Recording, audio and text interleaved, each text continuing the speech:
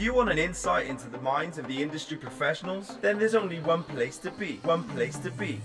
The Ins and Out podcast with your host, Kane Silver. In this episode of the Ins and Outs podcast, I speak to professional dancer, actress, and model Hannah Levitt Collins. Hannah has worked with the likes of J-Lo, Dua Lipa, Nicole Scherzinger, Kylie Minogue, and many more. She's also featured in the film Star Wars as a body double, I believe, and a stunt lady. In this podcast, Hannah tells us what it's like to transition from being just a dancer to a model and working on film sets. We talk about dancers' rights and how we think we should be treated compared to how we are. We talk about taking class and the pros and cons of it. We talk about how to market yourself via social media as a performer and what you should be investing in and not invested in. We also talk about Hannah's new project called So What Now Artist. She speaks to performers and dancers, asks them questions, and delivers to you the responses. It's very, very, very insightful. Kind of similar to this, but not so much on a speaking platform. It's more through written text. It's fantastic. Go check that out on Instagram and Facebook at So What Now Artist. So here is Hannah Levitt Collins. And we're in, motherfucker. Hello. Good morning. Sorry for swearing at you straight away. It's just my go-to.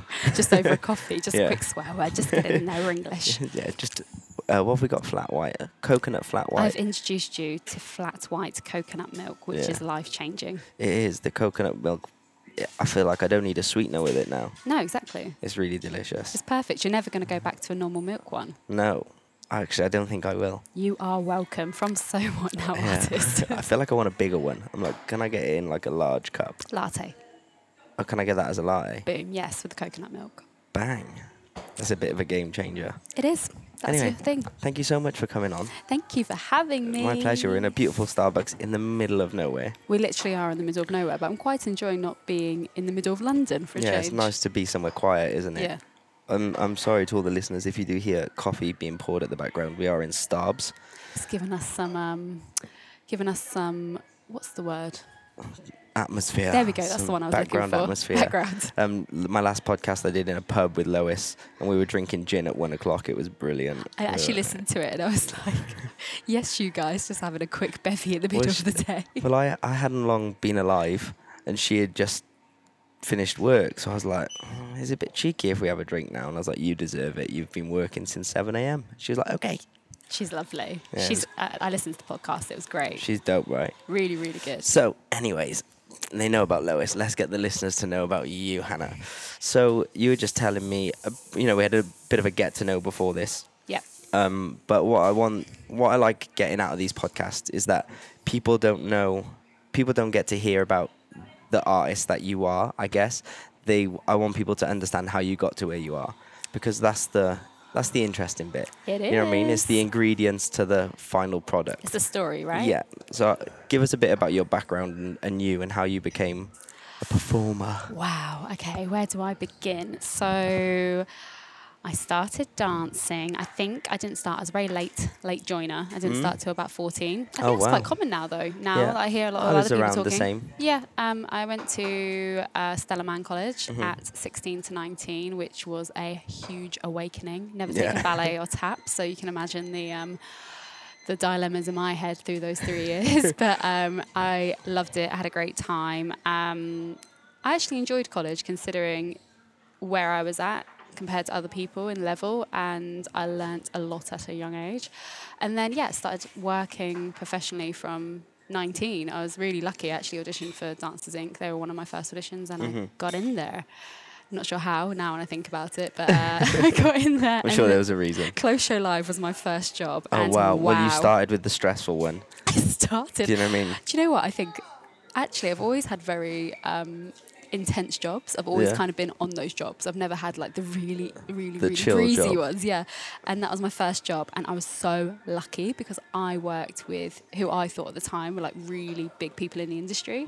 So, and as a 19-year-old, there was people like Sarah Robinson and Leanne and OGs. Jared. OGs, let's say, And oh my God, what an awakening. So yeah, that was my first. And then I've just had a very crazy kind of 10 years in all realms. Yeah. From commercial dance, I then ended up dropping into modelling. I did a lot of fashion for a long time for a short girl, which I was very proud of. Because you're like the queen of photo shoots on Instagram.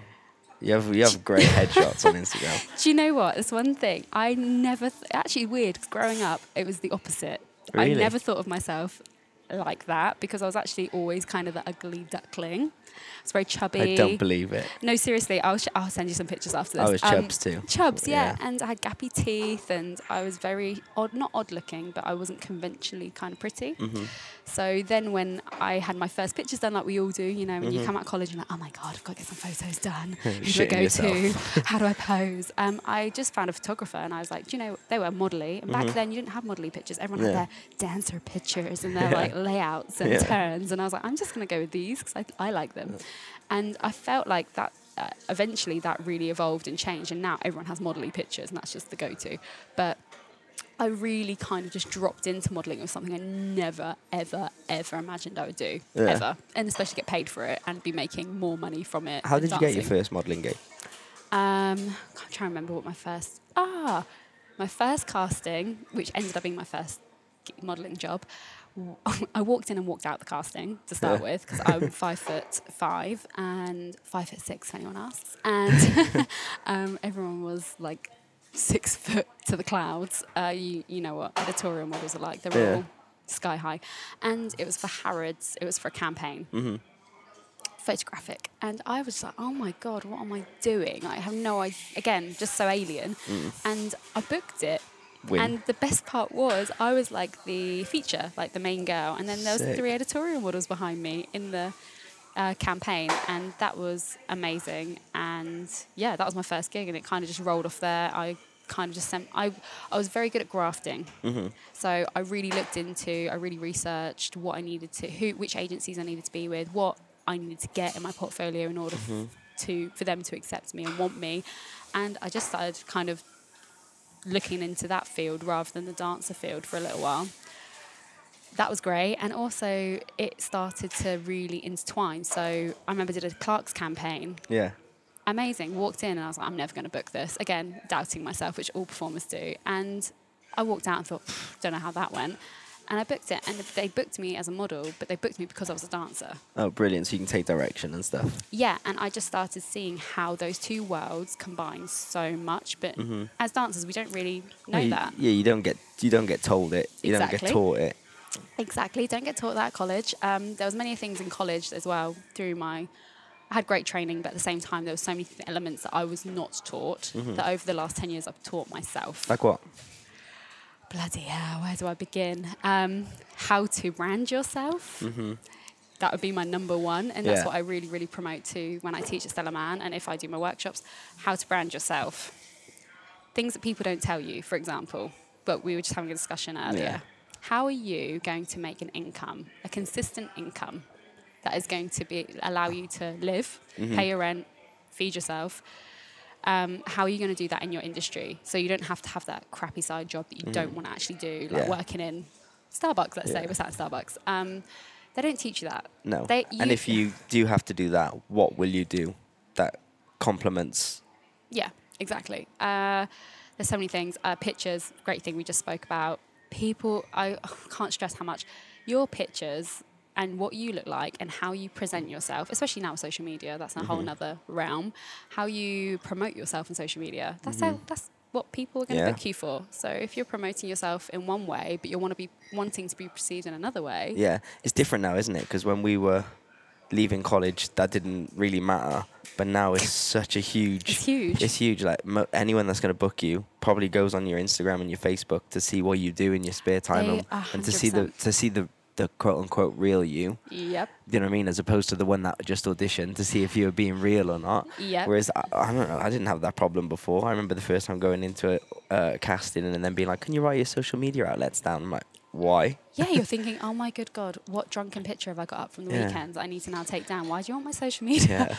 I think that's a huge, now in education for performers, that it needs to be introduced heavily. How social media can become a platform for you and can brand you and mold you without you even relying on anyone but you. Because, agents are amazing. They look after you. There's so many elements we need the agents for. But at the same time, there's so many aspects you can use that platform to push yourself. In terms of, for example, look at all these bloggers, look at all these influencers, look at the dancers in LA who are absolutely laughing because all they are using are themselves. They're not giving anyone commission for that. No. They are getting, Nike, for example, or Adidas might contact them and go, we want to use you in our next campaign. And you can turn around and go, oh, this is how much I charge. Yeah.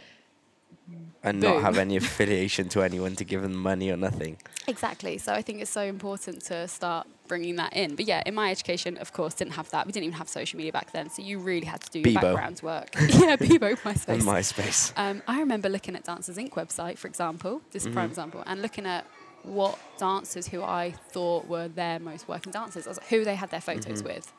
What kind of vibe are they going with? I'm going to try and go with that photographer because I think that will help me. Show reels, websites. Show reels was the thing back in the day. Oh my Every year God. people did a new show reel. I've only ever done one. But I didn't have a show reel until about 3 years ago. Yeah? Because I always felt I always auditioned for jobs anyway, because when we first came out, that's what you did. That's what you did. There was no direct booking back then. There was no direct booking, or can you send me your Instagram, your website, and your pictures, and I'll book you off that. I've never met you, but I'll book you because I believe what I'm seeing. Show reels now, I think, are a huge thing, and they've developed so much. And again, comes to branding yourself. How do you want to brand yourself? And you can be so smart with it, I think, personally. So, yeah. But then in the last, like I keep saying 10 years, because that's how I feel, 10 years, after the modelling, after the commercial dance, then going into film, that was a huge wake-up call for me. Yeah. I had no idea of how films worked. I had no idea of the way their entertainment industry worked in terms of against our industry. That was a huge wake-up call. I've never done a film before, and when I had Tarek on the podcast who did Mary Poppins, and he was telling me about like the long grueling hours and stuff, and how it was like, what the fuck, I've never done this before. Yeah, and just how, and not, it's so organised, but there's so many people in that camp, and there's so many camps. So I just never experienced the huge range that goes into a film. Yeah. I was very fortunate. The team I worked with were kick-ass stunt performers, so that's great. I learned a lot from them, but at the same time, I experienced a lot of, my own insecurities, my own issues with not feeling, like I fitted in or that I was right because I was a dancer, and I was like, oh God, I'm not a stunts girl. Yeah. So you did Star Wars, right? Yeah. And what did that require from you? So what did you do in it? I was Daisy Ridley's picture double, body double, and I was with the stunts team, and they actually had another girl called Chloe Bruce, who's phenomenal, like absolute badass. That girl is incredible. We actually just did an interview with her a couple of weeks ago, and she's an amazing martial arts stunts woman. However, they brought me on just solely for, I happen to look like her, which was fantastic for both parties because Daisy was an absolute dream to work with as well.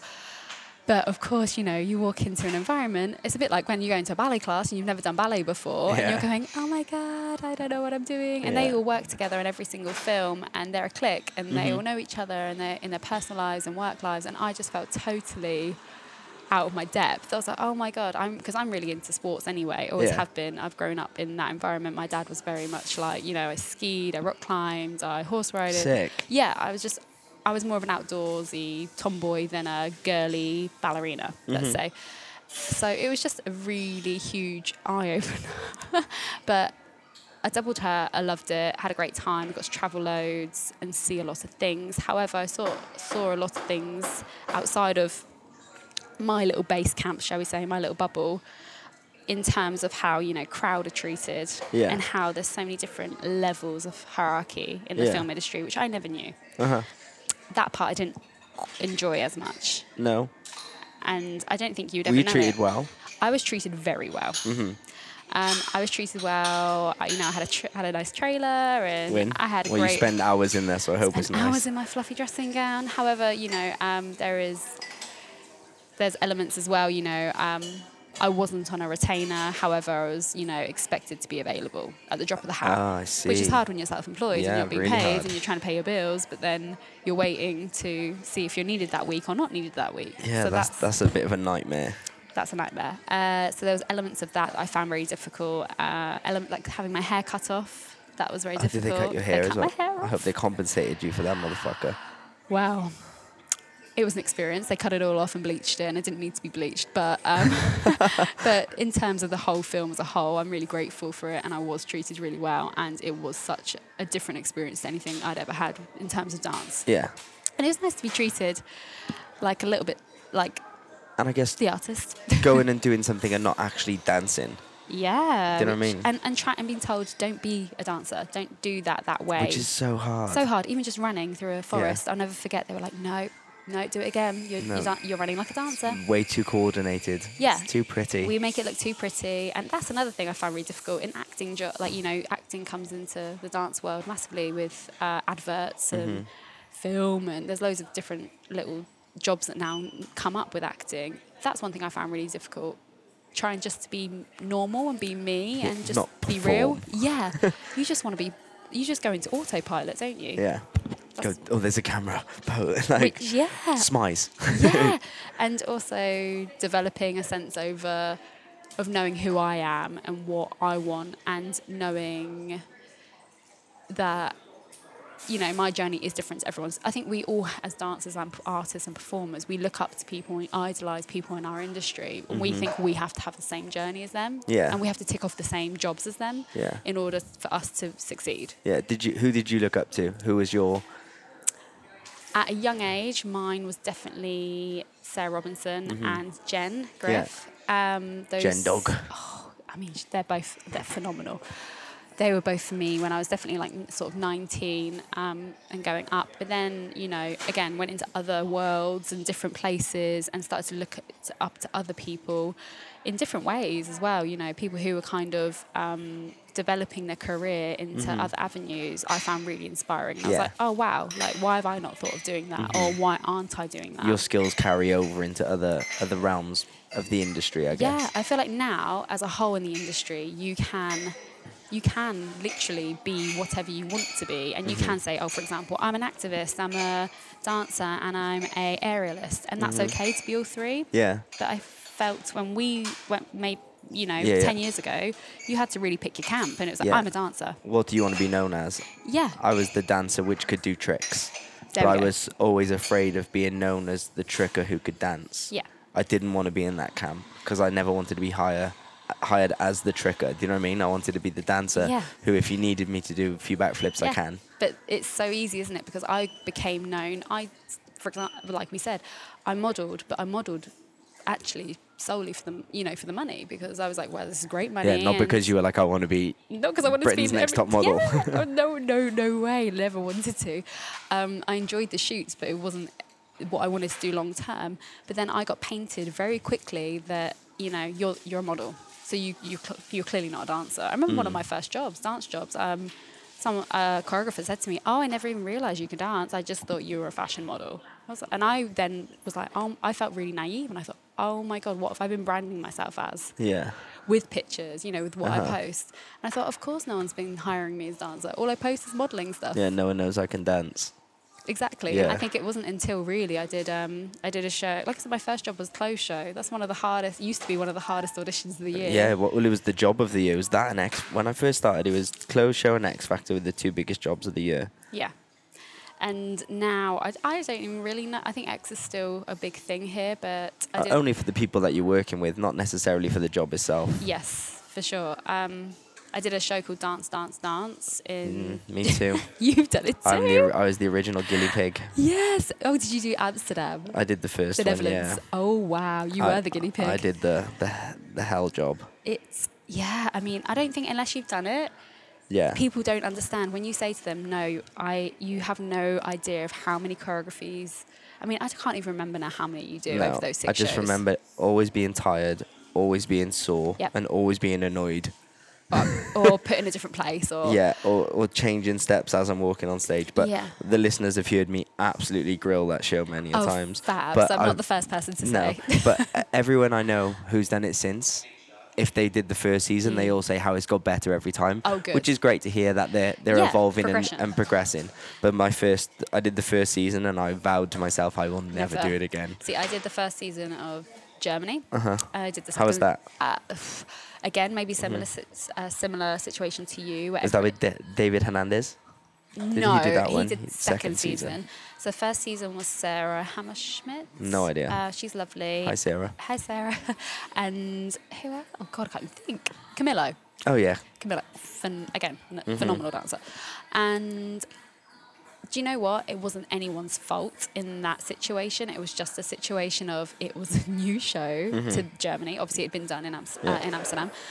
And it just did, a lot of things were bumping heads. And I feel that it was just, again, a trial and error situation. Because season 2 came back, and again, similar to you, never doing it again. You couldn't pay me to do that. It was stress. And I went back for season 2, and I'm so grateful I went back, because it was one of the best experiences That's I had. nice. It did a big full turn for you. Full turn, and don't get me wrong, we were tired, stressed, all the same as the first situation with body-wise. Yeah. But the team of dancers especially, I just thought we got so lucky, and I don't think I'll ever have that again in terms of like a little family. That was fab. And then actually last year, I got called in I covered someone who was injured in Dance That's Dance Amsterdam. Oh, sick. I covered Ginny. Ginny. Yeah. Ginny Powell. Yes. But I was doing Dua Lipa billboards in Vegas, and I got a message from Timor saying, could you fly over tomorrow or the next day? And oh, wow. I did it, and it was a challenge to myself, but I was there for a month, but I jumped in, and they'd already done rehearsals. Yeah, so you're just picking up as you go along. I learned, I don't know how many numbers. Lizzie Goff was sending me numbers over video. Oh, Lizzie. She, again, a phenomenal dancer. She's my favourite person ever. She's incredible. Incredible, yeah. And I just jumped in, and I remember there was a breaking point with Ashley. I said, I just don't know how I can mentally take any more in. Yeah. And I had one breaking moment on stage, which actually now I'm quite proud of, because when I think of what I put myself through, I should have had many meltdowns. And I stood there. It was one of actually the simpler numbers. It was Janet Jackson, Together Again. And I was put at the front, and I didn't know the choreography. And I just stood there, and I went, I don't know it. Yeah. And I wanted to have a full-on cry and breakdown, and I felt so bad for it. There's just so much pressure. But again, I proved myself, I feel like to myself as a dancer, bloody hell, I can do a lot more than what I think I can. That's how I felt. I went to leave after the second week of Dance, and then the final week I went to leave. And the only reason I stayed was because of the team of dancers I was with, and we'd kind of built like a family. Yes. We called it the Golden Jail, because we were in this beautiful mansion. Literally, we were in like a 13... where was my mansion? 13-year million mansion. And we called it the Golden Jail because we only slept in there, and if we weren't in there, we were working. Oh yeah, you're literally living at the studios. It was heaven, but we called it Golden Jail because it was literally like we lived a prison life. Well, that wasn't the experience joke. I had. I was in that was actually the only part of the experience that I really struggled with, and actually I think it was a big tipping point for me to start So What Now artist. I remember I've carried a journal. That's another thing I do now, similar to you maybe in LA. Like I feel you have so much time to on your own head. I just write it down to get it out. Otherwise, it just sits in my head. And I turned up, and I didn't realise that we were sharing apartments. Yeah. Well, we had 13 of us in one house. It was a mansion, but we still 13 people after you work together, and they're all amazing people. But there's only so much you can take of each other. We clashed and stuff. Me and Sean Niles shared a room, so it was perfect because we understand each other. We've known each other for such a long time that when he was in a mood, I'd be like, "You're being a dick," and he'd go, "Do you know what I mean?" And vice versa. So it was easy. But it was stressful, man. Yeah. And honestly, when I finished that job, I was like, if I can get through this job, I can get through any job. You can do anything. There's no job that's ever going to feel like this. And that's how I feel now. I totally agree. It's weird. I've never had one even remotely close since. No, and I don't think I'll ever. And I always go back to that thought place where, and just think, oh my God, this is nothing on what I've dealt with in that situation.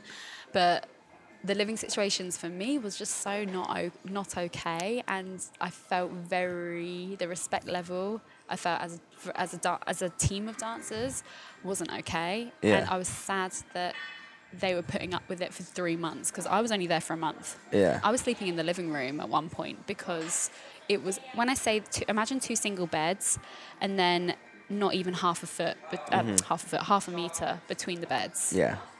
You're rehearsing with these people all day long. And then you got to sleep next to And them. then you sleep next to them. And even if you're as close as anything, you need your own personal space to recover. What happens if you want to bring your boyfriend or your girlfriend, or you want to FaceTime your family, or you just want to have maybe, I don't know, you want to meditate or something? Yeah, I find that within the dance industry though, like it's not very often that you get your own room. But why? And why is that standard okay? I don't know. When I did Kylie, I'll never forget. I was like, we got treated amazing on Kylie. Like, we got PDs. You know, we never did overtime. Like, everything was done very, very well. Except for, I only realised how differently we were treated when I saw the band. And like, the band flew business class, we flew economy. The band had their own room, we shared. And I remember being like, until that moment, everything felt perfect. And I was like, you feel so grateful just to be on the job. Yeah, and then I was like, so why am I different now? What's the difference between me and them? Like, and that really strung a chord with me. Do you know what I mean? I was like, this doesn't make sense. Like, I'm exhausted too. There's so many times I've thought that. And I always wonder why we don't get that. And it's great that I think like Dancers Network are trying to resolve these things. I'm grateful for them. Now being around to try and make a difference. Yeah, they're fabulous. We're looking to collaborate with them as well. Everything they're doing, I've been thinking, and I feel dwelling and pushing out on my own social media for a long time. I'm very I try to be opinionated in the right way, not just kind of always putting vocally like, oh, this is wrong and that's wrong, we should be treated this way. I'm good at both. Yeah, I think there has to be some kind of balance, and that's why I started my side project. But yeah, Dancers Network, I think, are fab, and what they're doing is very much needed. Yeah, I went agree. in to see Simon and Howe. I'm represented by them anyway about So What's a Now artist, and hearing them talk about, they had just had a meeting with Dancers Network, and hearing them talk about it as a whole and how dancers are treated and the standards, and I just think there needs to be so much more growth at the moment. It needs to be lifted. I agree. Now it's not okay. We're in a great time at the moment with social media as well, I think, for this. I feel like I was always under the impression that dancers we had to do what we were told to do, and our voices weren't valid, but they kind of weren't. If you pipe up, you get in trouble. Yeah. You know, and whatever you ate, you were so afraid of annoying your agent, or if the older generation dancer did it that way, we've got to do it that way. But now we're in a generation where we've all got voices and we can all voice them. So it's about people doing it in a well-constructed manner. Yes. Like, you've started So What Now artist. Leah's started the EA Dancer. I saw Richie and Dancers Network and stuff have just released a video called the Black Box series with George doing it. Yes. Like, they're releasing that. Like, Dax and Dwayne have started a vlog video. Like, there's so much now happening where dancers have voices. I'm like, this is brilliant. Now is the time where we can all communicate and we can all educate the younger generation coming up to not make the same mistakes that we did. And like, that's why I started this podcast, because I was like, when I go and teach places, people have no idea about what they're going into. Oh, it's so refreshing to hear. And now we've all got a way of teaching them the rights and the wrongs, and learn, like, and I'm not saying you're learning from us because we're perfect. Oh, no. Far from it. I want you to learn from every mistake I've ever made and not make the same ones, because I've done a lot. You know what I mean? Exactly. Everything you've just said is literally, I feel like I've got a parrot. When I teach at Stella Man and I do my own workshops, I say over and over to them, I'm not perfect. You're not going to have the same jobs I've done. All of your careers will be totally different. My career, has been, I'm content with it, and I feel it doesn't mean because I'm now doing another side project that my career is going to stop. But I say to them, you need to know these things, and I wish someone had told me these things, because it would have saved me so much time. Yeah, I agree. And I just wish, I've been reaching out to colleges for the last year. I'm talking all colleges, and I'm happy to say all colleges, because if any of you listen to this, I hope you're going to respond to my emails, because you should. You can call them out. I'm just so sick of it. Like, they want me to come and teach there as Hannah Levitt Collins. Yeah. But the minute I introduce, I think you need to start looking into your mental welfare for your students. The self-esteem issues that are going on are not okay. No. The way that they view themselves isn't okay. And actually, you're setting them up for a failure because you're not actually mentally training them. You're just physically training them. You're teaching them how to do pirouette and a Yeah. tendu, but not teaching them mentally how to deal Exactly. with rejection, Exactly. comparison to other Yep. people, you know. All of it. These are things that obviously the topics I talk about already on So What Now Artists, but I've spent hours constructing these emails and, putting my point across because I'm so passionate about it, and also because I just wish that I had had that training. And I see, I have girls in my classes crying because they don't like the way they look. Yeah. And when I say to them, and they're all beautiful in their own way, they're not all going to look like Kylie Jenner. No. Why do you think that is the only way to be beautiful? Because and also it's with social media. Guys, I'm pale and ginger. If I can fucking make it, anyone can. I've got gappy teeth. I was told at 19 that I would never make it in this industry unless I changed the way I looked, because I was told I was boring. Got told the same thing. Yeah, I got told to cut my hair into a bob and dye it blonde Nice. with a box fringe. Yes. And I got offered 500 quid to do it, and I said no. And I remember where I was in Asda. I'll never forget it, paying at checkout. I got the email from an agent saying, this is a really big mistake. This will make you stand out in auditions. You're really classical and you're very boring to look at, which is a bit harsh. But I was like, you know what? I'm going to stick with it. I'm so happy I did. Yeah. And at the moment, there's going to be times where it works for me and it doesn't. And that's just the way it is. Again, teaching students, you're not always going to book a job. It's nothing personal. You might be an inch too small. Your eye colour might be wrong. You might be, I don't know. You might not fit the costume. You might be too tall. Oh my God, the amount of times they've gone, might do you be know too what, skinny. we love you, but you're just like, your waist is an inch too big for the costume. First of all, if they... That's nothing to do with your talent. There's nothing to do with the way you look. It's just purely they're being tight on budget and can't be asked to make you a new costume. Do you think, I always think this, do you think, and kind of what we spoke about before we started the podcast, do you think it would help performers if they were told why they don't get the jobs? If they say they get down from the last 100 people to the last 5 and they only want 3? I think you've got... Do you know what?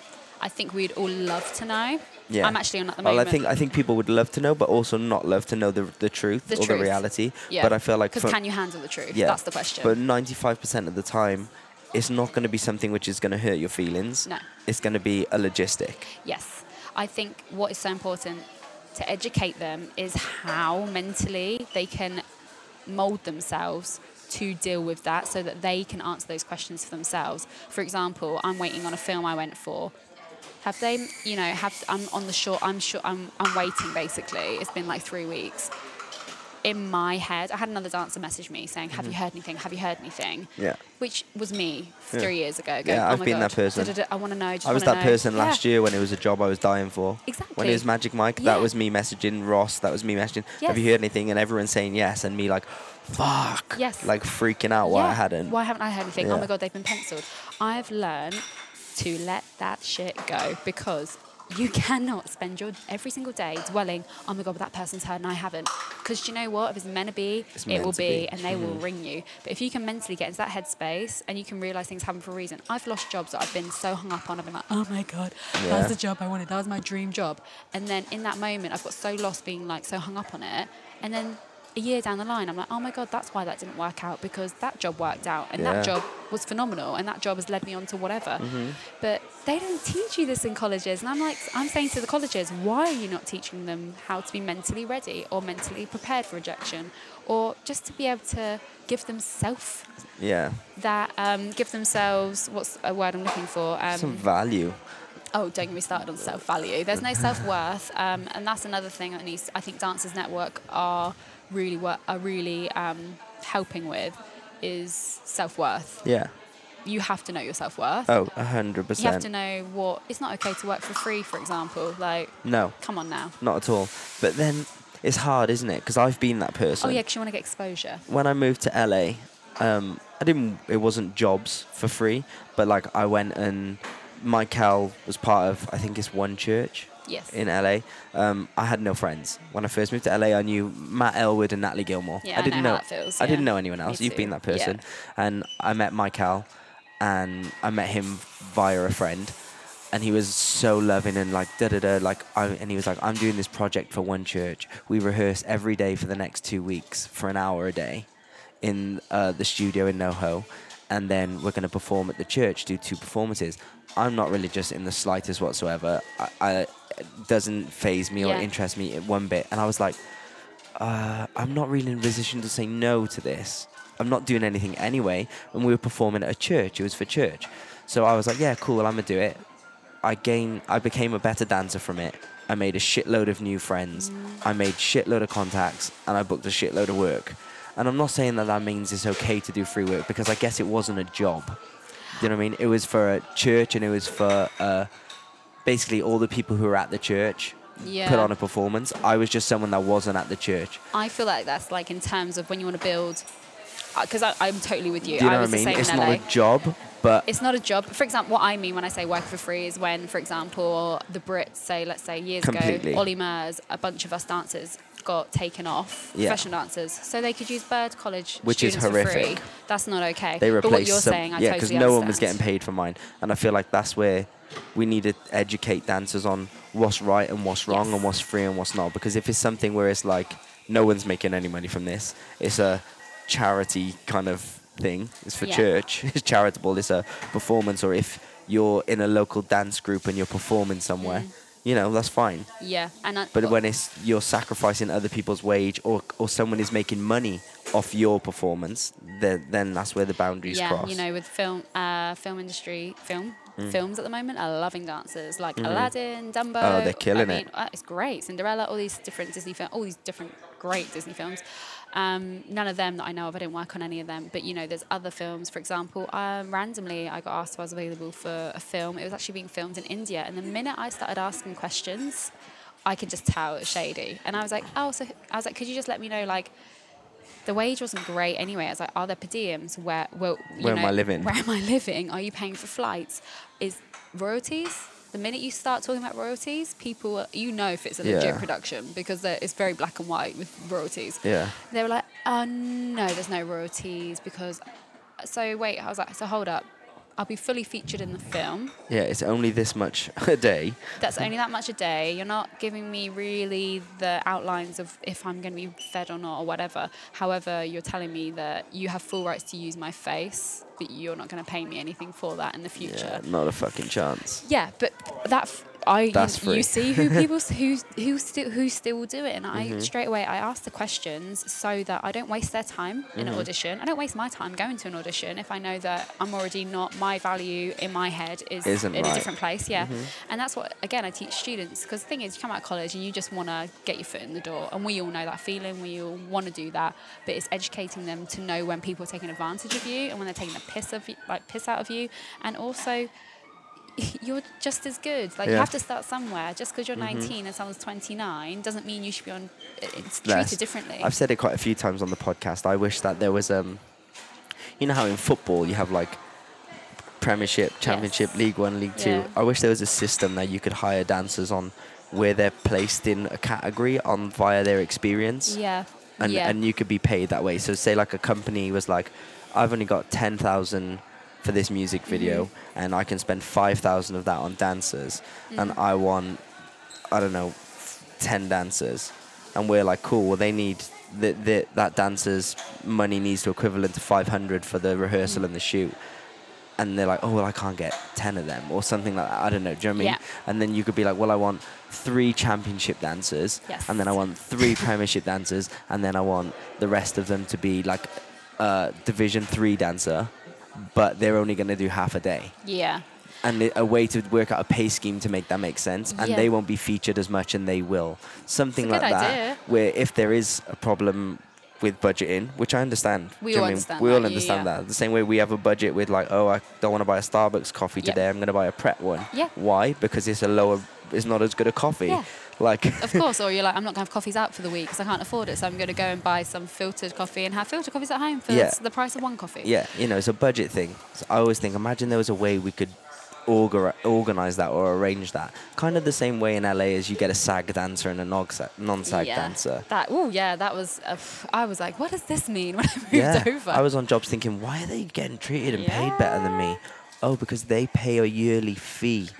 They pay SAG, so they pay X amount a year to get paid more and treated better. Yeah, and that's another thing, learning how American industry works compared to UK industry, and So how their different. unions work compared to our unions. And that was a huge learning curve. I had no concept of at all until I moved over there. And I think that's also something, you know, not many dancers, I mean, it's all well and it's amazing if you can go over there, if you love it there and you can make your career there, amazing, and you genuinely love it. But I think there's nothing wrong with, if you're a dancer, you've gone there, you've done a couple of jobs and you've tested it out, you've trialed it, and you come back and you've got that Yeah. experience to share with Yeah, dancers knowledge. here, and knowledge. That's amazing, Yeah. because it's not for everyone. And I think at the moment with social media, that seems to be like the only way to show that you've made it. And I'm like, Yeah. hold on, London's Yeah. got amazing opportunities. Oh, And 100%. I don't think just because you've become an LA dancer means you've made it. Yeah, it's odd, isn't it? How if it's being put on a pedestal, and I was a part of that. Yeah. I thought if I moved to LA, I've made it. Yeah, me too. You know, I was like here at 20, 21, working for all the American choreographers, thinking I prefer this. They always hire me. Why doesn't Paul Roberts always hire me, or Paul Yeah. Domain? And Amy Allen, Derulo's old choreographer, said to me, "You should move to America." And I was like, "What?" And she's like, "I'll help you." And I was like, "Okay." Yeah. You know what I mean? Like 21, naive as fuck. Literally within a year, I was there. Yes. Like did all my paperwork. I was gone. Then you get there and you go, "Ah, this is even more difficult than it was in London because I have not got anyone to support me." Do you know what I mean? Yes, And although 100%. I did 3 years there and I was successful, you know, it was difficult. It was a struggle. I had to have a side hustle. I go dance in a And- fucking gay bar in a Speedo. And how huge side hustle is not talked about enough for me in education. I'm like, why is no one telling me that I should have got a side hustle? Like, Uh-huh. Yeah. I did podium for years, for Yeah. like 5 years. Like I would say a podium queen. Yeah. I did all the West End clubs, and Yeah. same for you. Like in LA, it's how most people make their I was dollar. having dollars tucked in my Speedo, and then the next day I was going to rehearsals for Nicole. Do you know what I mean? It was like I was assisting Lavelle Smith, Michael's choreographer, and the next day I was back in that bar getting dollars tucked in my Speedo. And isn't it funny how you can be so like you're saying, you can be on top, as you think, on top of your game. You're like, yes, I'm doing this, I'm nailing it, and then literally within 10 seconds you drop down. Yeah, To, and there's nothing wrong with that if you're No. happy with it and you like it. That just wasn't the life that I wanted. Yes, it's not it wasn't your It priority. wasn't my anymore. priority. And when I was there, I was thinking, it's okay, I'm sacrificing by doing this to achieve the goal I want and the dream I want. And then when I button like jobs like Nicole and all these high established jobs, and I was like, I've made it. Yes. Once the job had finished, I was like, I'm still the same. Yes. I didn't gain And superpowers. Again, and isn't that so hard to deal with? This is weird. Like nothing has changed. Yep. Like I'm not rich. And no one prepares you for that either. No, I can only pay my bills for another month. And then I'm back to square one, and I yeah, need to and then do I go the back next to, job. you know, and it was mind blowing. I was like, what the fuck? The mental strain and stress that we put ourselves under, which I think normal people don't see. They just see the glitz and glamour, like we spoke about before. People just see the jobs. They assume you're absolutely making a killing. Yeah. They have no concept. No concept. Of what you're really earning, what it really costs in terms of like living, you know, Los Angeles or Central London, how much it costs you to travel for all these castings that you're not getting paid to travel You don't there. get paid to travel. You don't get paid for this. You don't get paid to print out your headshots. Nope, don't get paid for whatever outfit you need to, if you need to buy something new because everything you've worn is tired and done. Makeup for girls, the list is endless, and I think people don't realise the expenses that go against your income is huge. Yeah. Again, completely. don't teach you that. No, don't get taught that whatsoever. I remember in LA how much it used to cost me to print my headshots. Oh, it's And it insane worked out over like there. it worked out like $2 something per headshot, and I'd print out like 10 of each headshot at a time, like a body shot, my commercial headshot, my hip hop headshot, and I'd keep them in the boot of my car, Yeah, just for emergencies. Mine are in the back, the back seat, like the tuck bit. Yeah, with my CVs next Yes. to it, and I was like, my resume next to it, and I was like, Resume. right, I'm ready to go. Do you know what I mean? And then you pull up somewhere and you'd be like, right, get it all out, and I'd look at it and be like, it's like $100 fucking there, in Yeah. like pictures and shit. But people don't see that. And also, for example, another thing I try and I'm a bit of I've always saved. I'm a massive saver. Are you? Oh, I'm so bad. I'm trying to get good. I've had to be because, again, podium. Mm-hmm. When I did podium back in the day, I was like, oh, I'll never forget saying to myself, the day that I don't have to do a side job in terms of, I'm talking like podium or Yeah. a bar job, something like Uh-huh. that, not like a side job, like a PT, not like Yeah. that. Sort of a side earner. Something that you don't really want to do. Yes, but I'm just doing what I want to do full time will be the day in my eyes I've made it, and I can pay my bills and my rent and have a nice lifestyle. I've made it. But then I got to that stage, and then it was something else. Oh, well, when I get that, I would have made it, and I'll be happy then. And it's always ongoing. And I never was really truly happy with what I'd achieved, because it's, again, similar. Like, you do that job. I did Nicole. I was so lucky to do that job, and I still, like, even now, when they call me, I'm like, yes, because I love the team. But then I come back to earth after that job, and I'm like, oh shit, okay, I've got to pay my bills for next. Back to reality. Yeah, and I think no one really mentally prepares you for that either. And I'm like, in training, why is this not an absolute vital element of our training? Yeah, it's easy as a dancer to get caught up in this lavish lifestyle, because when you're on a job, you're with, you hang out with the artist, you hang out with the people that the artist knows. They're walking around and they're buying all these drinks and they're doing all this shit. Chanel bags. They're buying all these clothes, and you want to fit in, so then you're like, I'm going to do that too. And then they go back to their fully paid off £1 million mansion, and we go back to paying rent in our little apartment, and we go, I've got no money. Yes. Do you know what I mean? Living beyond your means is so, for me, if you're a self-employed performer, don't do it. Be smart with your money. I always understood that, but I'm the kind of person which, like, if I want something, you want to live still. I'm going to get it. And enjoy. And everyone will go, well, how are you going to be able to afford it? And I go, I'll make it happen. I'll make it happen. Like, when I was in LA, I got a studio apartment on my own, and I had a car. Yes. Like, in LA, there's people in LA which have been there for 10 years and live with 6 people and go everywhere on a skateboard. You know what I mean? Like, and they'd be like, I'm killing it. And I'd be like, you live with 6 people. And I'm not saying there's anything wrong with that, but you're buying. remember when those those hoverboards, when they come out, they were like $1,000 each at first when they first come out in LA. And I remember seeing dancers going around on these hoverboards, and I was like, you motherfuckers haven't even got a car. Like, you live with 8 people. Invest your money in the right places. Why are you places. buying a fucking hoverboard? Like, yes, I'm struggling, but I have a car and my own place to sleep, because those are the things that I need to make sure I can be the best me. You don't need that fucking hoverboard. And you don't need to be living with 6 people when you're 35 years old. Yeah. Like, you want to start investing your money. Stop buying hoverboards. Invest in yourself. You know what I mean? And invest in yourself. Use that money. If you're not working and you're going, it happens all the time. It happened for me. In your career, you might get to a moment where you go, feels like standstill, and you're like, shit, what am I doing? And your priorities start to change. People in your lives that I say normal people, but you know what I'm talking about, 9 to 5 who muggles, let's say, they're getting engaged, or they're getting married, or they're having babies, or they bought their first apartment, and you start seeing those things, and you're thinking, oh shit, well, I'm at a standstill. I'm still worried about paying my bills just for next month, let alone what am I doing next year. And I always say to people, when you get to that point where you're going, why am I not booking? What is it? We start to go into the mode where we absolutely destroy ourselves, and we take everything personally. And I'm like, what are you doing with your money?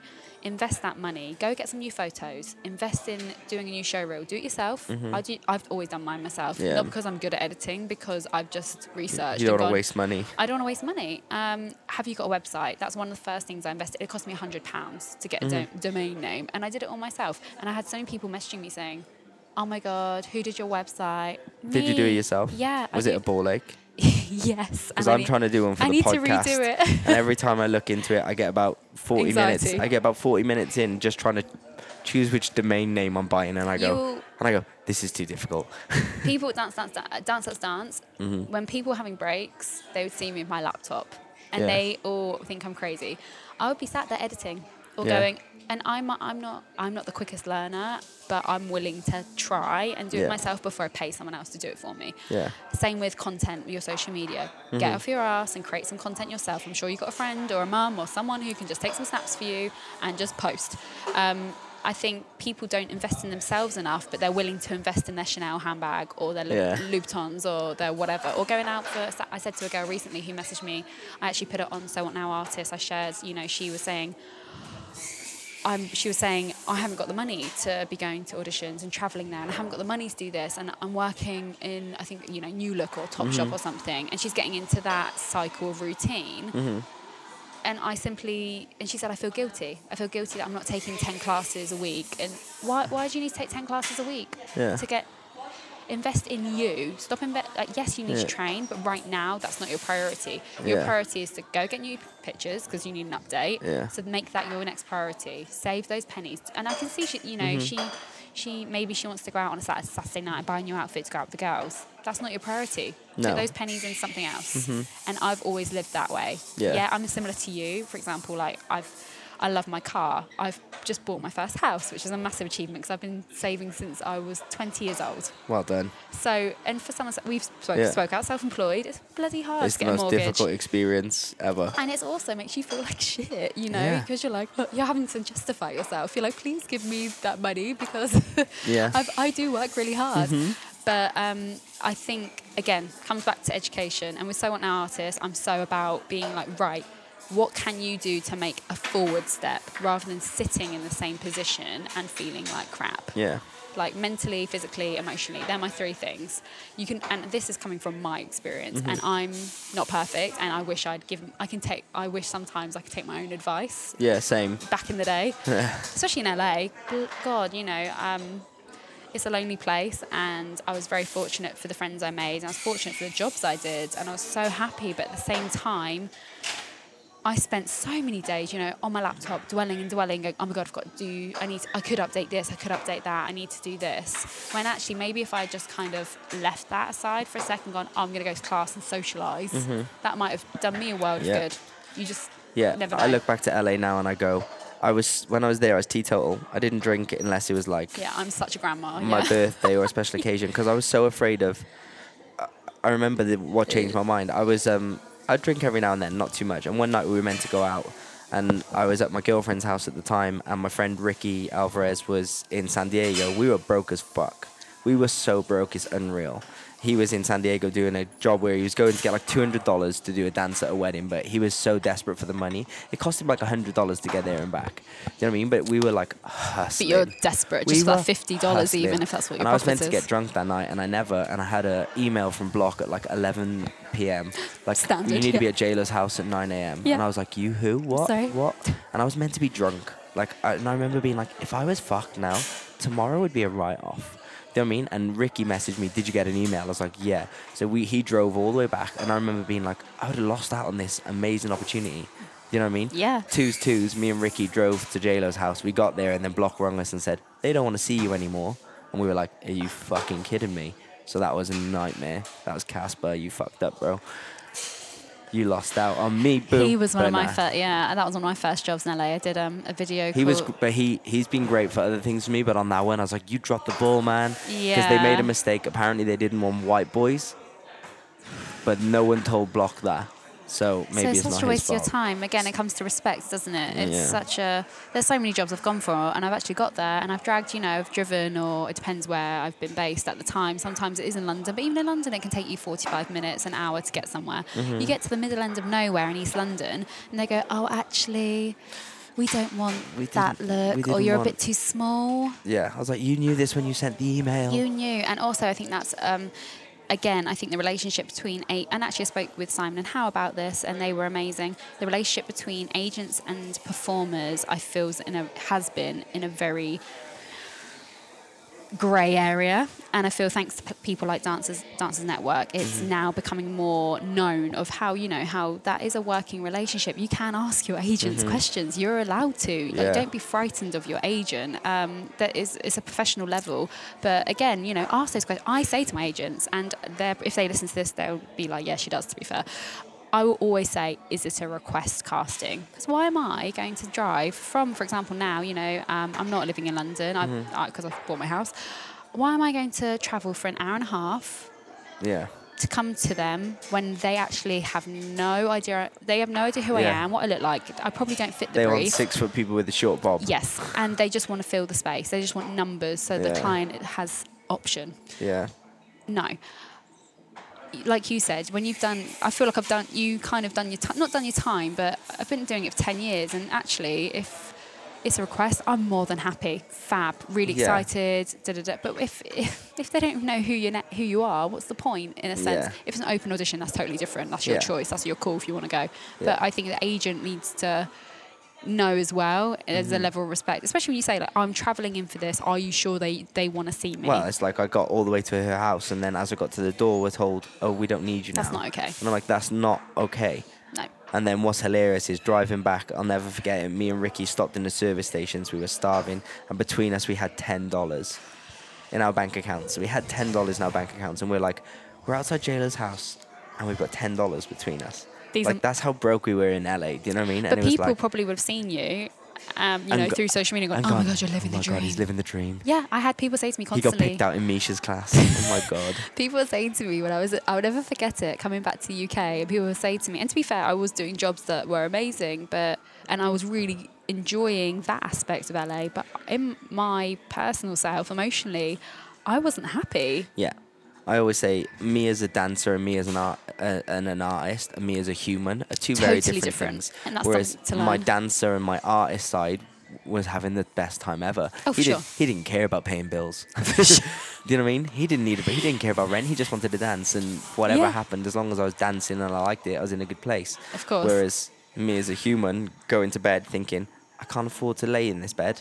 Can't afford Should to I sleep. stay on my bed? Can't afford to sleep in this apartment this month. What am I going to do? Yeah. But at the same time, I was that person which would do things to make sure I make enough money. Like I'd ring the Abbey and I'd go, I'll do a double shift on Sunday. I'll go for 12 Yep. hours. And they'll go, you'll what? And I'll be like, Yep. uh-huh. And I'll come back with $400 and it's got to be paid that day. And I'll I'm be exactly like, the same there's too. my tips. There's my Yes. this. There's my that. And I made it. And I have $3 left. Let's buy a Dr. Pepper. I would literally be like, I'm going to Starbucks, treat myself to a coffee. Like I want to throw you. Like, do you know what I mean? Yeah, but isn't it crazy? And it's so bad. And this is actually where I learned my biggest lesson of you can be whoever you want to be on social media. And you can, I mean, if you want to make out you're busy when you're not, you can. Yeah. And people will buy it. 100%. And I say to students or people who take my workshop or people who just reach out to me personally who are other professional dancers, not because there's people who are far more, superior to me, but I think just because it's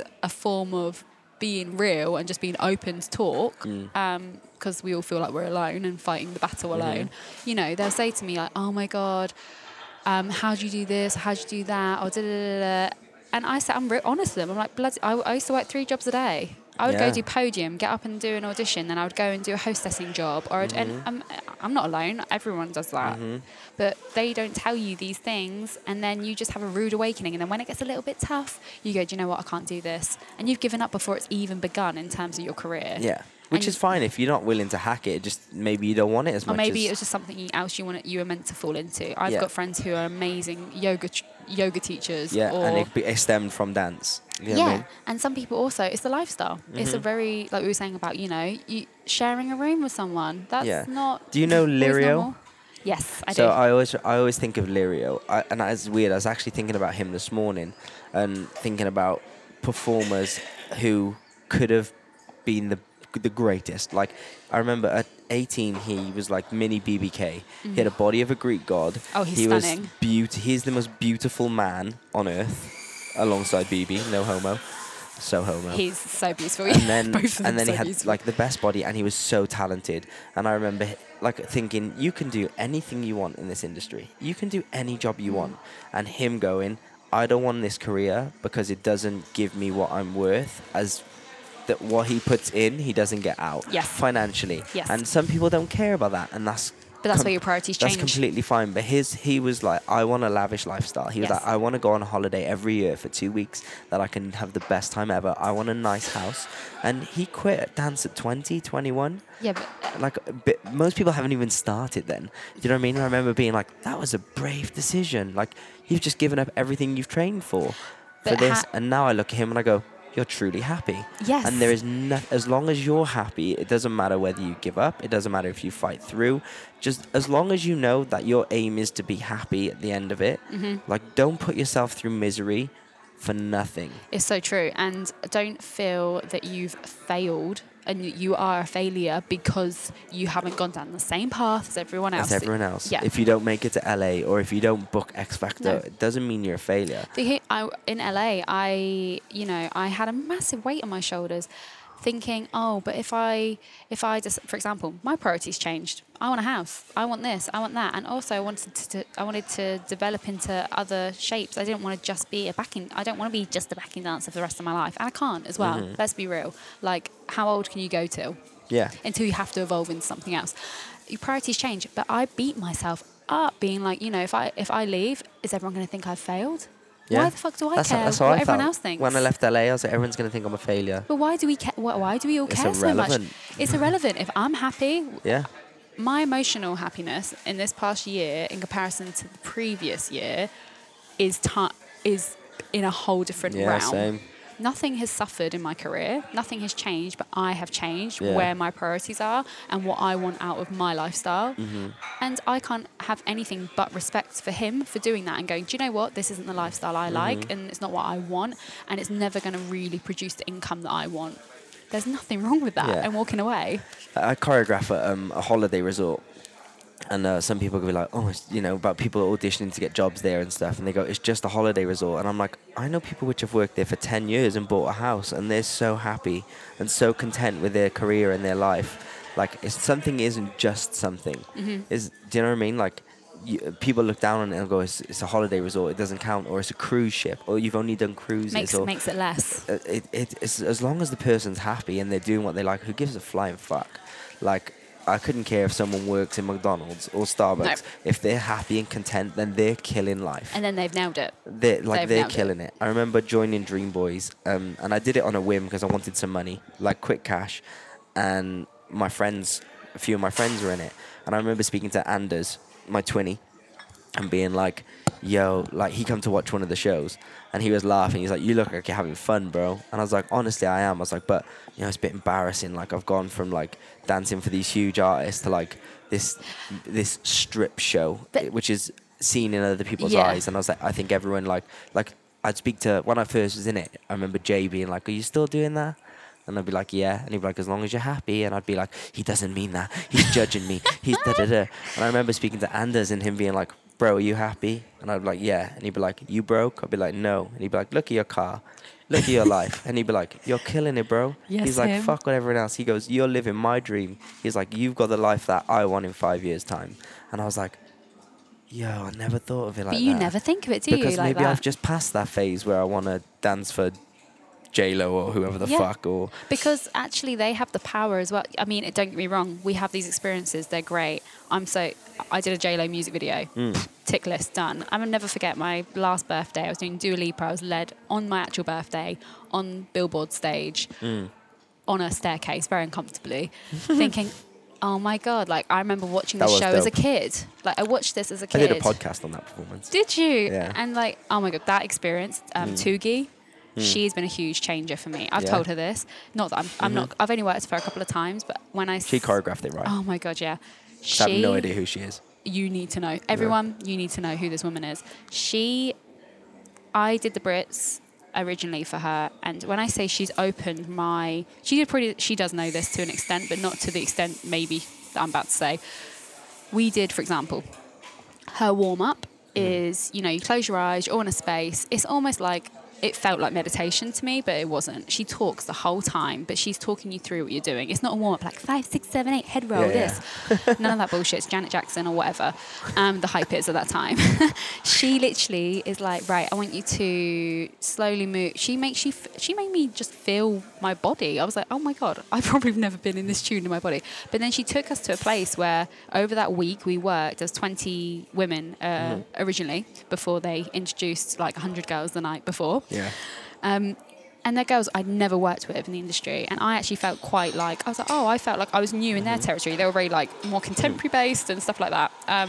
All great, amazing girls, learned a lot from them. Anyway, it was such an experience because we actually worked together, as in you worked with those females, even just walking and looking at each other in the eyes, which was part of the performance, which will seem like nothing when you watch it. Yeah. It's a glance. It's hard. It's so much. Like intense emotionally, and actually it just peeled back so many layers where she was like, I want you to be you. I don't want you to be a performer. I don't want you to give me like sexy stripper face. I just want you to be you. Yeah, as be in, Hannah. Be Hannah. Be Don't be the Lauren. performer. Yeah. Be Alex, be whoever you are. And that for a week, just in rehearsals, oh my God, I didn't realise how much I'd never been me. Yeah. It was always like, oh, I need to be like this, I need to be like this. And actually how hard it is to peel back to that. And that was such an eye-opener. And then when we did the billboards, again, I was with a load of girls from LA, a lot of girls. Kat Rendick, for example, who I've like What a gangster. looked up to, love. I was actually taking her classes, her heels classes. She was the first one. I was like, finally, I found a heels class that's not ratchet. Yeah. And I'm not dancing like a boy in heels. yeah, exactly. And I really enjoyed it. And she was on the job, and I thought, oh my God, like, how lucky am I that I'm with these sort of like girls? And it was such a diverse range of girls in terms of all from different places. Yeah. And I just loved it. And it was my birthday, and they were so sweet. And we were staying in the Cosmopolitan Hotel, and I was like, this is one of those moments where I can be like, yes, you fucking have. And I can pat myself on the back and go, yeah, you deserve that job. You auditioned for that job. You've worked with, so this woman's amazing. The team's amazing. And you can just enjoy it for what it is rather than overthinking, analysing. And it was just like a really nice process. But after that job, you come straight, I went dance. Yeah. I went straight back down to earth where I'm learning like 30 choreography numbers. And stressed. And I'm stressed. But people are like, oh my God, you've nailed it. You're living the dream. Yes. Yes. And I'm stressed out of my fucking brain. I'm stressed out of my And brain. I'm exhausted. But I am also flying backwards and forwards so I can pay my bills, pay my rent. I'm working in multiple countries, not because I'm this lavish dancer. Yeah, I'm not getting first class treatment lavishing across the world. I'm not being flown. I'm paying for those flights, Yeah. like half of them. I think there's a massive, people can see this illusion that you've made it, but are you emotionally happy? Is your mindset happy? That's the question for me. What things do you find difficult which are specific to like being a female, I guess, in this industry? Like, are there things where it's like, I don't know, as being a guy, you just don't see it. I remember in college seeing girls struggle with like eating disorders and feeling good about themselves, which does carry over into boys stuff as well. But it's never really been something for me. Do you know what I mean? I mean, for me, for females, this is one thing I really focus on, and I really want to focus on from going forward. And it comes from my own insecurities and things that I've dealt with in the last couple of years. I feel that females don't fully celebrate them. And when I say that, I mean, I feel like a lot of females in the industry, especially in the UK, are very insecure. I feel like they don't feel 100% like they own who they are and they're proud of who they are and what they have to offer. And I feel like if you're almost ambitious as a female, it's almost seen as a bad thing. Like, I've felt that massively. And that's where I've battled myself and been like, well, I want to do this and I want to do that. And even so now, what artist? It's taken me, I've probably been thinking about it for 2 years. Yeah. I've got it in my notepad, like my journal. What are the things that hold you back from doing those things, though? What will other people think? Will they think that I think I'm like Barry Big Balls and that I'm some superior dancer? And that because there are people who've done more than what I've done, same as you. And you're always going to find, there's always going to be the next person who's done more than you. However, I can say, hands on heart, I feel that I've lived in multiple countries, I've worked in multiple industries, and I haven't had an easy ride along the way, which brings me to go, do you know what? I want to share what I've gone through, because if it helps one person out there... That's exactly how I feel with this. That's all I care about. I don't care about making a single dime out of it. That's not what I'm doing it for. Same. So, I really try and build up females, and a lot of my So What Now artist workshops, and especially with Stella Mann, I've already started introducing it with them, just working with them to build them up. And that's what I learnt from Toogie. And that's why I think I'm so grateful to her, is accepting myself. I feel like I really accepted myself during the Dua Lipa process, for me, for Hannah, rather than trying to be something that I'm not. And putting that pressure on myself to be like, oh, you have to be this, you have to be that if you want to make it. And also the pressure, like you said, of what is making it. Yeah. Everyone is different to everyone. Yeah. So with females, I feel like it's accepting and not also feeling you have to look a certain way. You don't have to change yourself for anybody if you don't want to. Of course, if there's things you want to change, you go for it. If it makes you feel great about yourself, you go for it. But you don't have to change. This whole class thing for me at the moment is such a huge thing. Everyone is trying to be a class dancer. Are you going to class to train, or are you going to class to be in a video? I don't get the difference. I don't get what I feel it's very muddy. And I feel it's actually creating quite a big problem. It's great in a way because it's showing so many dancers that maybe weren't being seen before, and they're getting booked. And I'm like, yes, for you, because you are fab. Like, you're an amazing dancer. Why have I never seen you before? Why have you not been booked? I get that, but then I see the other side of it, where it's creating huge insecurities. Because people aren't getting picked out. Oh my God, yeah. They can't deal with it. They're going home, they're crying themselves to sleep over it. Yeah. Because they don't get picked in class. Yeah. At the same time, I see that as a form. I'm on both sides of the boat with class.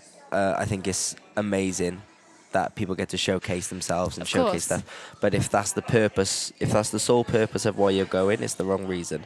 For me, now, when I take class, I don't take it to train. I don't take it to get picked out. I take it to have fun. And that's amazing. That's where I'm at now. Yeah. But once upon a time, I only took class to train. I used to take Cisco's class. I didn't like Cisco's class. You take it because it's something different and I alien. took You're it because like, I was shit at it, and I was like, I need to get better at it. It was never felt. It's never been comfortable on my body. No. Sean Niles' class was never felt comfortable on my body. BB's class was never like the style they moved, the way they moved, never felt comfy. I just knew that if I wanted to progress and be a better dancer, that's what I had to do. Whereas now I barely take class, but if I do, I go and take one that I'm not going to be stressed out in, and I'm going to have a good time because that's what I'm looking for from dance now. Now I'm not trying to dance for a job. I'm trying to dance for enjoyment because I work as a dancer 5 days a week. So the other times when I'm going to pay to dance, I'm going to seek joy from it, not educational work. I think that's where I'm at in my life and with age. Yes, Do you know what I mean? I totally agree with everything you just said. What worry the other part for me, I totally agree with everything you just said, and I'm in a really similar space to you. And I like to take classes that aren't me. For example, in LA, I'd always take Kenny's at playgrounds because he's a phenomenal dancer. Yeah. I would love to dance like him. I'd love my body to move. See, how that's my comfort zone. That's I can chill here. But it's more, I'm a very femme dancer, and I feel so comfortable. Give me any pair of heels, and I'm like all over it. Happy. But Dance taught me massively that I had to get out of my comfort zone and just do whatever style it was. That's what I'm doing. Especially when I covered Ginny. She's a hip hop dancer. I was like, oh. Pop the shit out of shit. Yeah, and she's amazing. And I'm thinking, oh my God, why have they brought me over to? Because I'm filling her spots.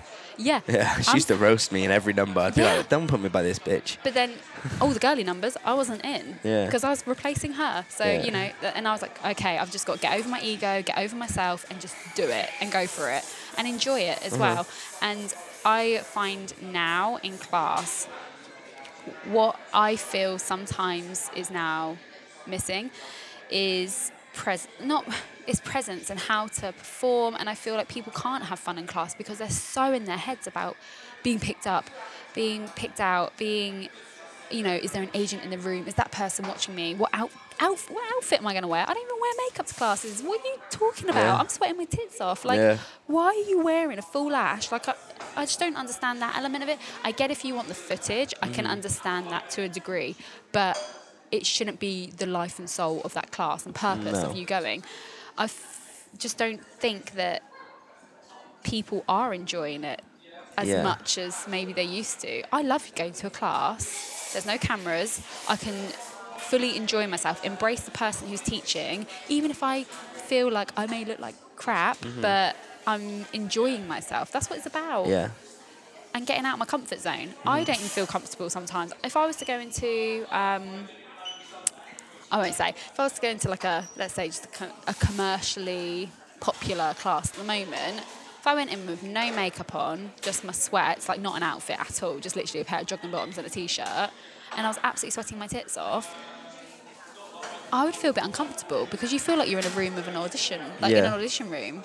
Well, automatically everyone goes, I feel like people are judging me or people are looking at me because that's the world we're in for some reason. And also, if you mess up, that's apparently now the biggest hoo-ha. I got picked out in Alex's class. She did, oh my gosh, the Spice Girls. Alex Steele? Yes, having time of my life. I fucked up. What a tune. What a tune. Spice Spice Girls. Up Your Life, that one. I fucked up. So what? I'm human. I've just learned it. And there's 10,000 sardines in the room. Yeah, all squished in. Well, that's how you get better.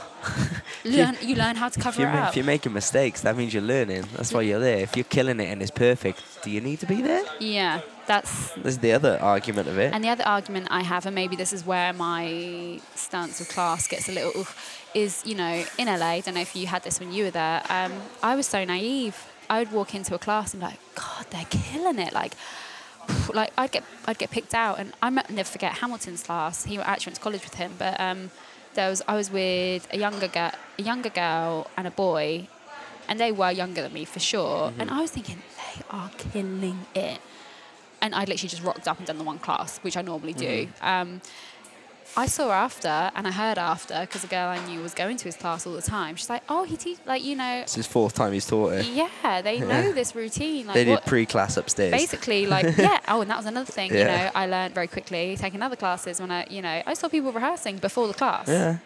I was so naive. And I always think, oh my God, I'm so hard on myself for, you know, not getting it perfect, or I might feel like I'm a hot mess. I've just learned it. They haven't. I'll say here, Sam Fleet messages me when I take his class, being like, do you want to meet half hour before to pre-class? But it's not so I can learn it, it's so he can practice delivering the movement. Yeah, so that's smart.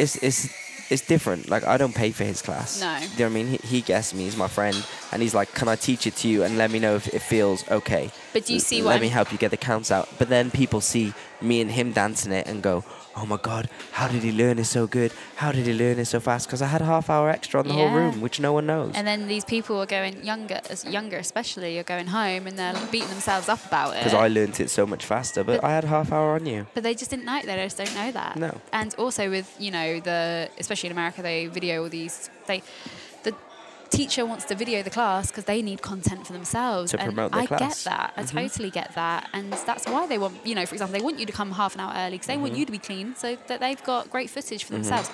But just feel like if everyone knew that, people wouldn't be so hard on themselves and they wouldn't be beating themselves up and they wouldn't be scared to go to class. That's another thing. I hear that all the time. I'm scared to go to class. Wow, that's a safe zone. Why are you scared? Why? It's just a class. It's just a class. Why do you care? Everyone there should be learning. It's such a status thing now. Yeah. Who you are in the class world. I don't care. Like, class doesn't pay my bills. Yeah. Like, I taught the other week for Linden Bar, and I had to pay for the studio because not enough people came, and just my friends came, and students I taught at Wilkes, so I guested everyone. So I was like, you don't all need to pay, and they're like, you sure? And I'm like, yeah, you're my friends. I'm just grateful that you came out to come and vibe. For me, it was a good time. It wasn't about making money, and my class was empty, and I'm not saying that it should have been packed, but I look at the studios which are full, and I go, you want to be a professional dancer, you want to do this for a career. That person has never done a gig in his life. I've done this for 10 years. Granted, you go to his class, he's going to film you, and he's going to put you on Instagram, and you might make it to the bass dance class page, and you'll be really cool.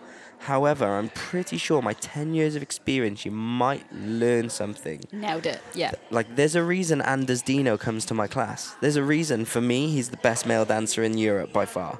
As a male, for me, he dances like a man. He can dance girly choreography like a man. For me, I'll say it, I told it to him, he is my favorite dancer. There's a reason he comes to my class. You know what I mean? Like, and I'm not trying to big myself up, but I'm just saying where people's priorities are, and people will go to X, Y, and Z's classes because they're going to get a good video out of it and they're going to get promoted via social media. And I can't offer you that cool status. I taught at 68 a year and a half ago, and I didn't know anyone in the room. It was like Choreo Thursday. I think I've said it on here before. And I didn't know anyone in the room except Paul Chapman, sorry. And I was in the class, and they were obviously only there because it's 2 for 1. Do you know what I mean? They pay for one class and they get 2. So I'll give it a go. I'll give it a go because I liked the class before it. And I remember saying to them all, I'm not cool. I'm not big on social media. I haven't got loads of YouTube videos. I'm not going to teach you to whip a nay-nay. But I've done this for 10 years as a job. I've got a lot to offer you in experience and knowledge. I'm not going to make you feel cool, but I can probably teach you something. And at the end of the class, they all had the best time ever. And they're like, that was so difficult. And I'm like, yeah, but the class was meant to be difficult. Yes. You're not meant to be coming to kill it, roast, get a video and fuck off. This is the massive unless confusion. Unless that's what you're teaching. There's another argument for it. Like, I'm like, go to a class, teach 6 counts of 8 so everyone can get it, and then teach people how to perform it. Pretend there's on this first 8 count, you're going to perform to the camera, which would be in the middle. Then for the second and third, we're going to travel to stage left and perform over to the corner as if there's a camera there. I'm not the only one who does this. Make use of it. If you're going to do that, make it something. Do you know what I mean? Yeah, for sure.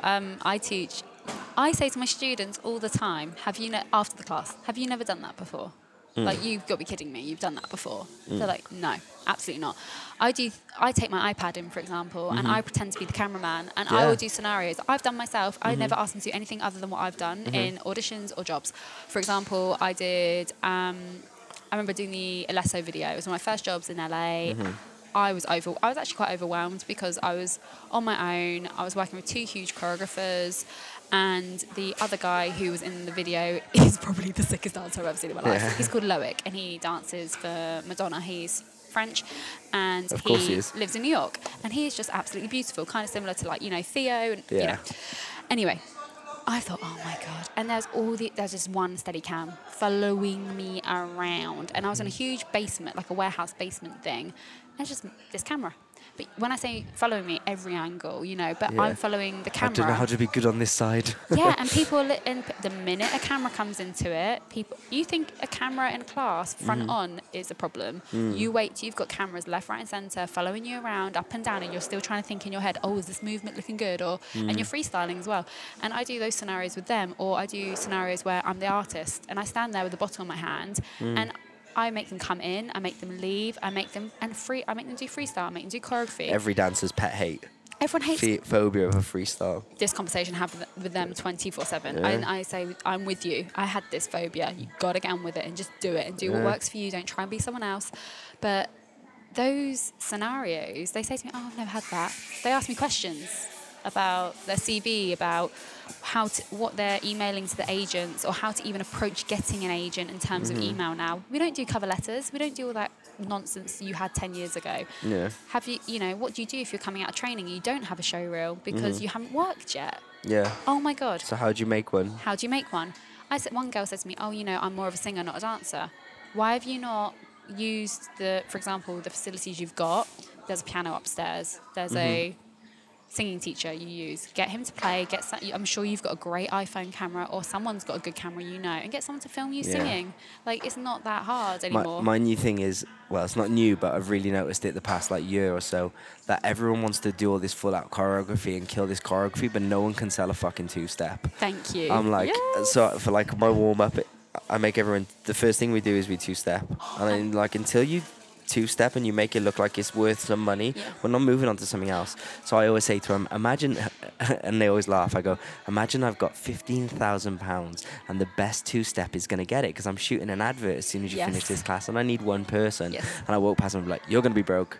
You're going to be broke. You're paying your rent for 3 months and buying a new car. Yay. And you'll see, as soon as there's a reason to the 2-step, an incentive, they start trying to perform it and do it, whereas everyone just goes through the motions because it's not cool. And I'm like, half of my career has been 2-steps and fucking grapevines and walks. I do whole classes on just walks. I won't move past walks to choreography until they're nailing it in my class, because even eye contact, presence, face, don't even start on face. People who are incredible dancers who don't sell or perform or even just have face, not even just to a huge audience. What happens again if you've got a camera in your face? There's no presence. It's so much in the eyes, and it's something you can't always teach someone until it clicks in their head. It's like a light switch goes, I get it now, I get what you're saying. Where, for example, you could be off stage and dance, and you've just had some horrific news and you've got to go on stage in 10 minutes, and you've got to just switch it on. Walks, oh my. When you can tell someone can walk or not. How many castings have you done where you've walked in, they've done a lineup, and they've gone, okay, walk, and that's all you do? And you just bounce. Well, not many, I'm 5'8", but I've seen them. You've seen them, and especially for females in heels. Yeah, girls, it's a big thing. It's not about just being full out, doing a pussy squat and humping the floor in your heels. It's about having some etiquette persona and grace and presence, and being able to sell it and sell the artist, because you're not the star of the show. The artist is. You better make her look good or him look good, because that's your job. And I think that's missing. We've become very much. For me, dancers have become a culture of I'm the artist in the video. I'm the star. Sorry, in the video. You're not.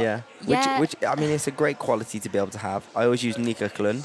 I always say Nika is an artist. Like, Nika isn't made to dance behind artists. No. I don't give a fuck what anyone says. She's the most phenomenal dancer, but she isn't made to dance behind artists. She's a solo dancer. As a kid, she used to get paid to lip sync to Britney Spears songs on TV shows in her country and pretend to be an artist. She's a famous artist there. That's why she has that energy. Yeah. That's why you don't see her dancing behind many artists. But that's the difference between a backing dancer and a solo artist. Like Jade Bug.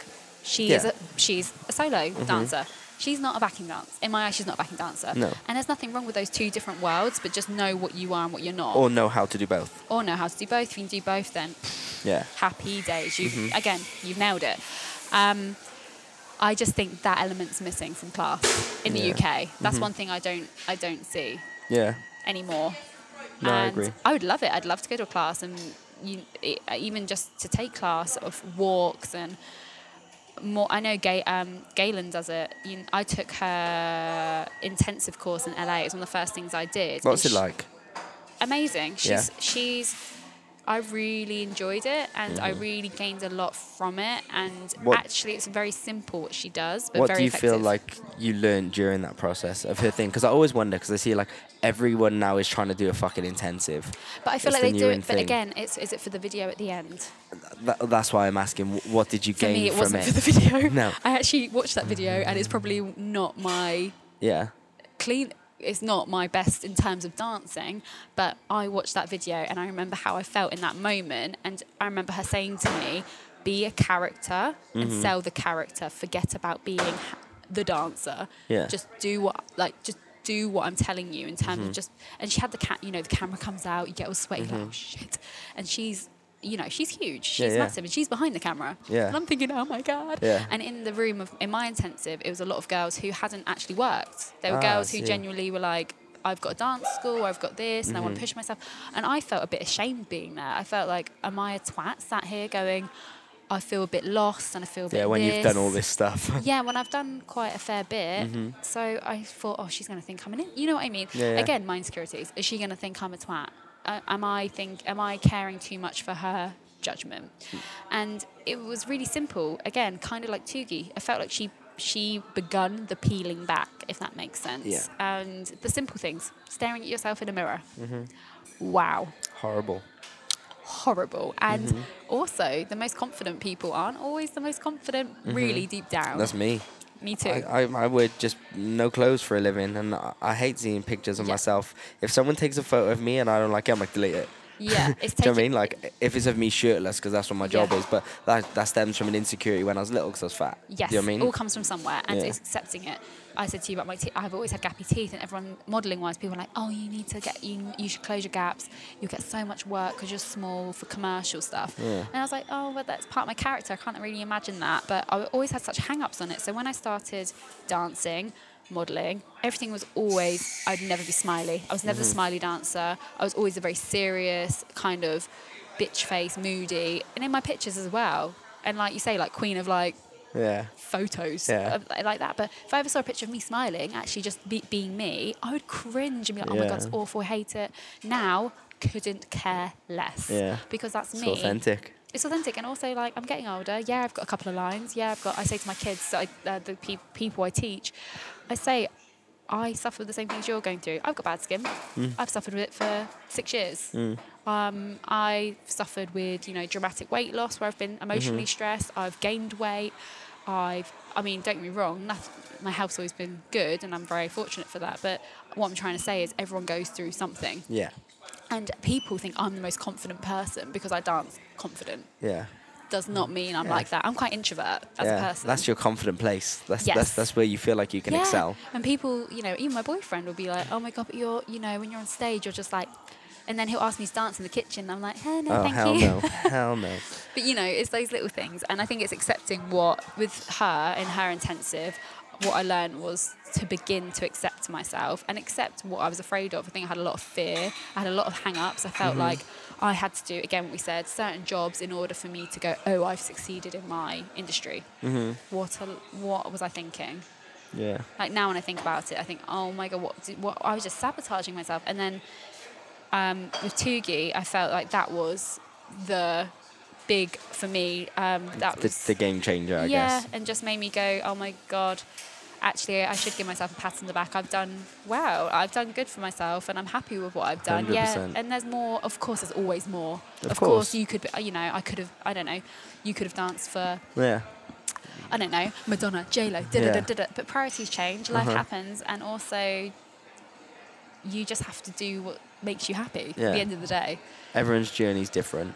Yeah, and I really now I'm a bit older, and with everything that's happened through my journey, I now really, really, really feel passionate. It kills me when I think of, students who are saying to me they feel ugly, or they don't feel good enough, or they don't feel this. That literally, I'm crying in most of my lessons. Like I've seen girls cry, boys cry, just from closing their eyes and me doing like a situation. I'm just talking to them, kind of like what Tugi did with us.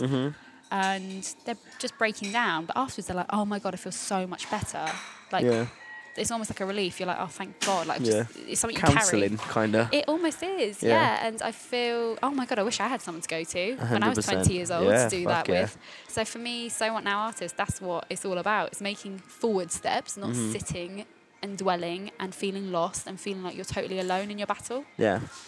No, I think it's fucking dope what you're doing. I was reading through the stories, the page they put up. So you put up like 3 different, most of them have been like 3 different photos, and then the stories. And I was like, wow, if only people like could know this about, like I always say, think of people like Brian Freeman. Like everyone goes, oh my God, it's Brian Freeman.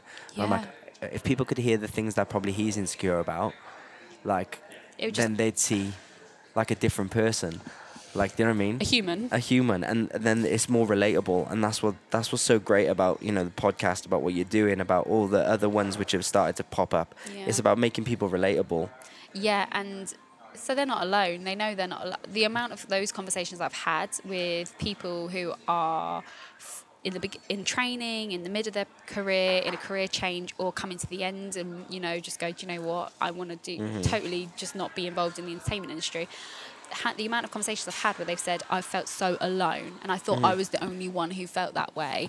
When, on jobs, for example, we were doing James Arthur Anne-Marie's music video for The Greatest Showman, Rewrite the Stars.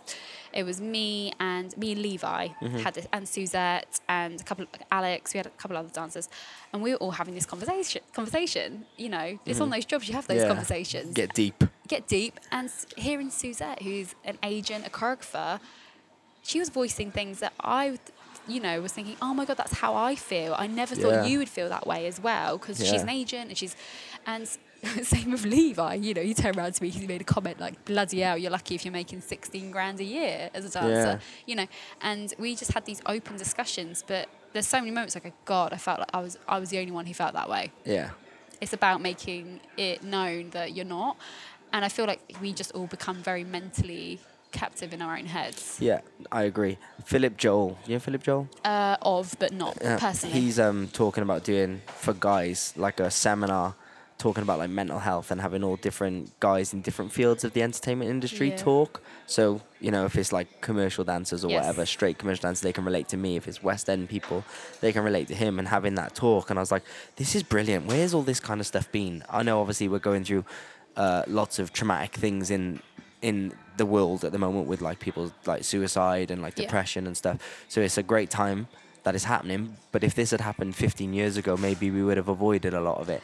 And I feel like I'm pretty sure 100% that there wasn't this much depression and stuff pre-social media. No, and there 100% wasn't. It's an amazing platform. I say to people all the time, it's such a good platform, and it's given people business, it's given people so many avenues to go down, but at the same time there's always going to be pros and cons, and it's caused a huge problem, and especially in entertainment. Like this, why I'm not So What Now dancer, because it's not just dancers who are suffering. We're talking backing singers, aerialists, everyone like makeup artists. We're all self-employed, we're all in that business, puppeteers, it all comes into the same boat. We all go into the same boat, and it should have been dealt with. But the problem is social media is now so evolved, and it's only really taken off in the last couple of years that now the problems arise, and now it's time to kind of try and deal with it as we go, I suppose. I'm so grateful we didn't have to have the pressure of social media through training, because I think I would have crumbled. It's weird. In college, I actually didn't give a shit at all. It didn't affect me in the slightest. I saw it affect everyone else, and I remember thinking, I don't get it. But I think it's just because I had nothing else to influence me but other people. Do you know what I mean? When I could go home, I'd just play on PlayStation or just watch film, and it'd be that. It wouldn't be, I'll go home and see what other people are doing and be surrounded by even more. I could escape it. Whereas now you can't escape it. You can't escape it anywhere. And it's so easy to become totally intoxicated by it. I say on So What Now artists, who are you following? If they're not adding you value, why do you follow Exactly. them? If they're making you feel like shit, why are you following I've them? said it on here. I used to follow all these when Instagram first come out. Yeah. I used to follow all these different fitness accounts, and all it was people posing with no clothes on, not adding any value to my life. And I remember I always used to be like, why don't I look like that? Why don't I look like that? So I unfollowed them all. I Yeah. literally unfollowed all of them, and now I only follow things which teach me something, Yes. or if I know them. Yeah, Do you know personally. what I mean? And I've actually unfollowed some people I know because they make me feel bad, because I'm like, oh my God, you're doing this, and I compare myself to it, and I go, it's okay to say no and go, I don't want that. it's not I don't like you, but you're not adding value to me. Yes, it's nothing personal, and I think that's a massive trap as well for performers. They follow their peers, or they follow people who they think they should follow or they have to follow, and then they're seeing all these amazing things they're doing, and I know full well there's dancers, performers out there, artists out there who are being smart with their social media, and they're making out they're busy, and they're not, and they're No. saying, I'm not busy at the moment. I'll be like, oh my God, you're so busy, how are you? And I Yeah. see them personally, and they're like, I'm actually really struggling at the moment, but they're being smart with their social media, so you can't fault them for that. And I'm like, yes, for you, because you're making a brand out of it. Yeah. But at the same time, don't fall in the trap where you're so naive to think, oh my God, but I'm not that's- doing that. yeah. I didn't get asked to go to that audition. I didn't get asked to do that. There's loads of auditions I didn't get asked to go to this year. Did I get upset about it? Did I start banging on doors? Why Just didn't you accept invite it. me? I accept it. It wasn't meant for me, and I'm very cautious of who I follow. Celebrity culture as well. I think you shouldn't follow people who make you feel bad about yourself. Don't follow the Kardashians, kids. I always use Kylie Jenner as I've got a lot of respect in Yeah. the sense of they've formed a huge business, and They've told everyone it's okay to have fake butts. It's not okay. it's not, and you shouldn't have to change yourself. You shouldn't have to change your butt. You shouldn't have to change your butt, or If you want to change your butt, do the work. get those squats in and go down. And again, like A big butt and skinny legs makes no sense. oh my God, just walking around like ding ding, Like on pins. literally. But again, fitness. What you're eating, it's a lifestyle choice as a performer. You're an athlete? Are you putting in the right things into your body? You said about eating disorders. That's a huge thing, and it's something I never really. I experienced it at college with others, like girls I lived with who had eating disorders, and it made me very aware of it at a young age. And I feel like I've been on tipping point where I could have delve into it, and I've gone and I've always managed to pull myself back. Thank God. However. I never knew how big of an issue it is still today in the industry. Oh, it's huge. It's huge. And how much it's just like shoved under the rug and no one talks about it. I did an interview recently, one of Megan spoke openly about, her issue she's had. And I was stunned because actually Megan for me has been like a bit of a girl crush over the years. I've always been like, oh my God, she's amazing. I just think she's amazing. She is just amazing. And I always felt she was real. Yeah, which she wears a heart on her sleeve. Which is why I was drawn to her. And, and when she said, yeah, I'd love to do the interview with you, and she openly was that open, I thought, I wish everyone was as open as you, because I know so many girls who idolise her. That could hear that information. Who could hear that and maybe stop them from going down that route, or maybe they can go, oh my God, I relate and I'm in that boat, and maybe there is a way to get out of it. I just think, again, in college there's no education. I was put on a set of scales and I got pulled in after having a break over, you have your Christmas breaks and whatever, and I'd caught a bug. Yeah. It is what it is. If you've got a sickness bug, you're going to lose weight. Yeah. And I got pulled in and they put me on the scales and asked if I had an eating disorder. It wasn't even gently touched upon. It was just, have you got an eating disorder? If you do, you need to tell us now. Yeah. And I was like, pardon? I was 16. I was like, no, I don't. What's that? I've just lost weight. 16, what's that? And I want to go back to my ballet class. But there was a girl in my year who developed a very quick eating disorder, and it was literally visibly the most unreal thing I've seen in my life. And I felt that colleges should deal with that better. Yeah. And they shouldn't treat it like the elephant in the room. I think every college should have a counsellor. Oh, massively, or a mentor. Yeah. I feel like I'm where they can go to every week. I feel like I am a counsellor. Yeah. I'm not being paid to do that, but I'm like that with I'm not talking about Stella Mann, I'm talking as a whole of people when I teach. I'm always very. They'll come to me and they'll just want to ask me a question or talk to me about it. And there's nothing wrong with giving your time. I don't see anything wrong. If they message me on Instagram and say, I'm really struggling with this, and I'm there. Yeah, 100%. Even if I don't know them, Yeah. I'm there. I've had girls from God knows where messaging I say it me. to my Wilkes students. I mean, I don't teach anywhere else, but I say it to them like, I'm not your teacher, I'm your friend. I just have information you need. I'm passing. Yeah, Like, I'm giving you all I can give you. I'm not your teacher. I'm not superior than you. I'm not better No. than you. I'm nothing above you. I just have information in this room, right, in this hour and a half that you need. Outside of this, we're equal. We're friends.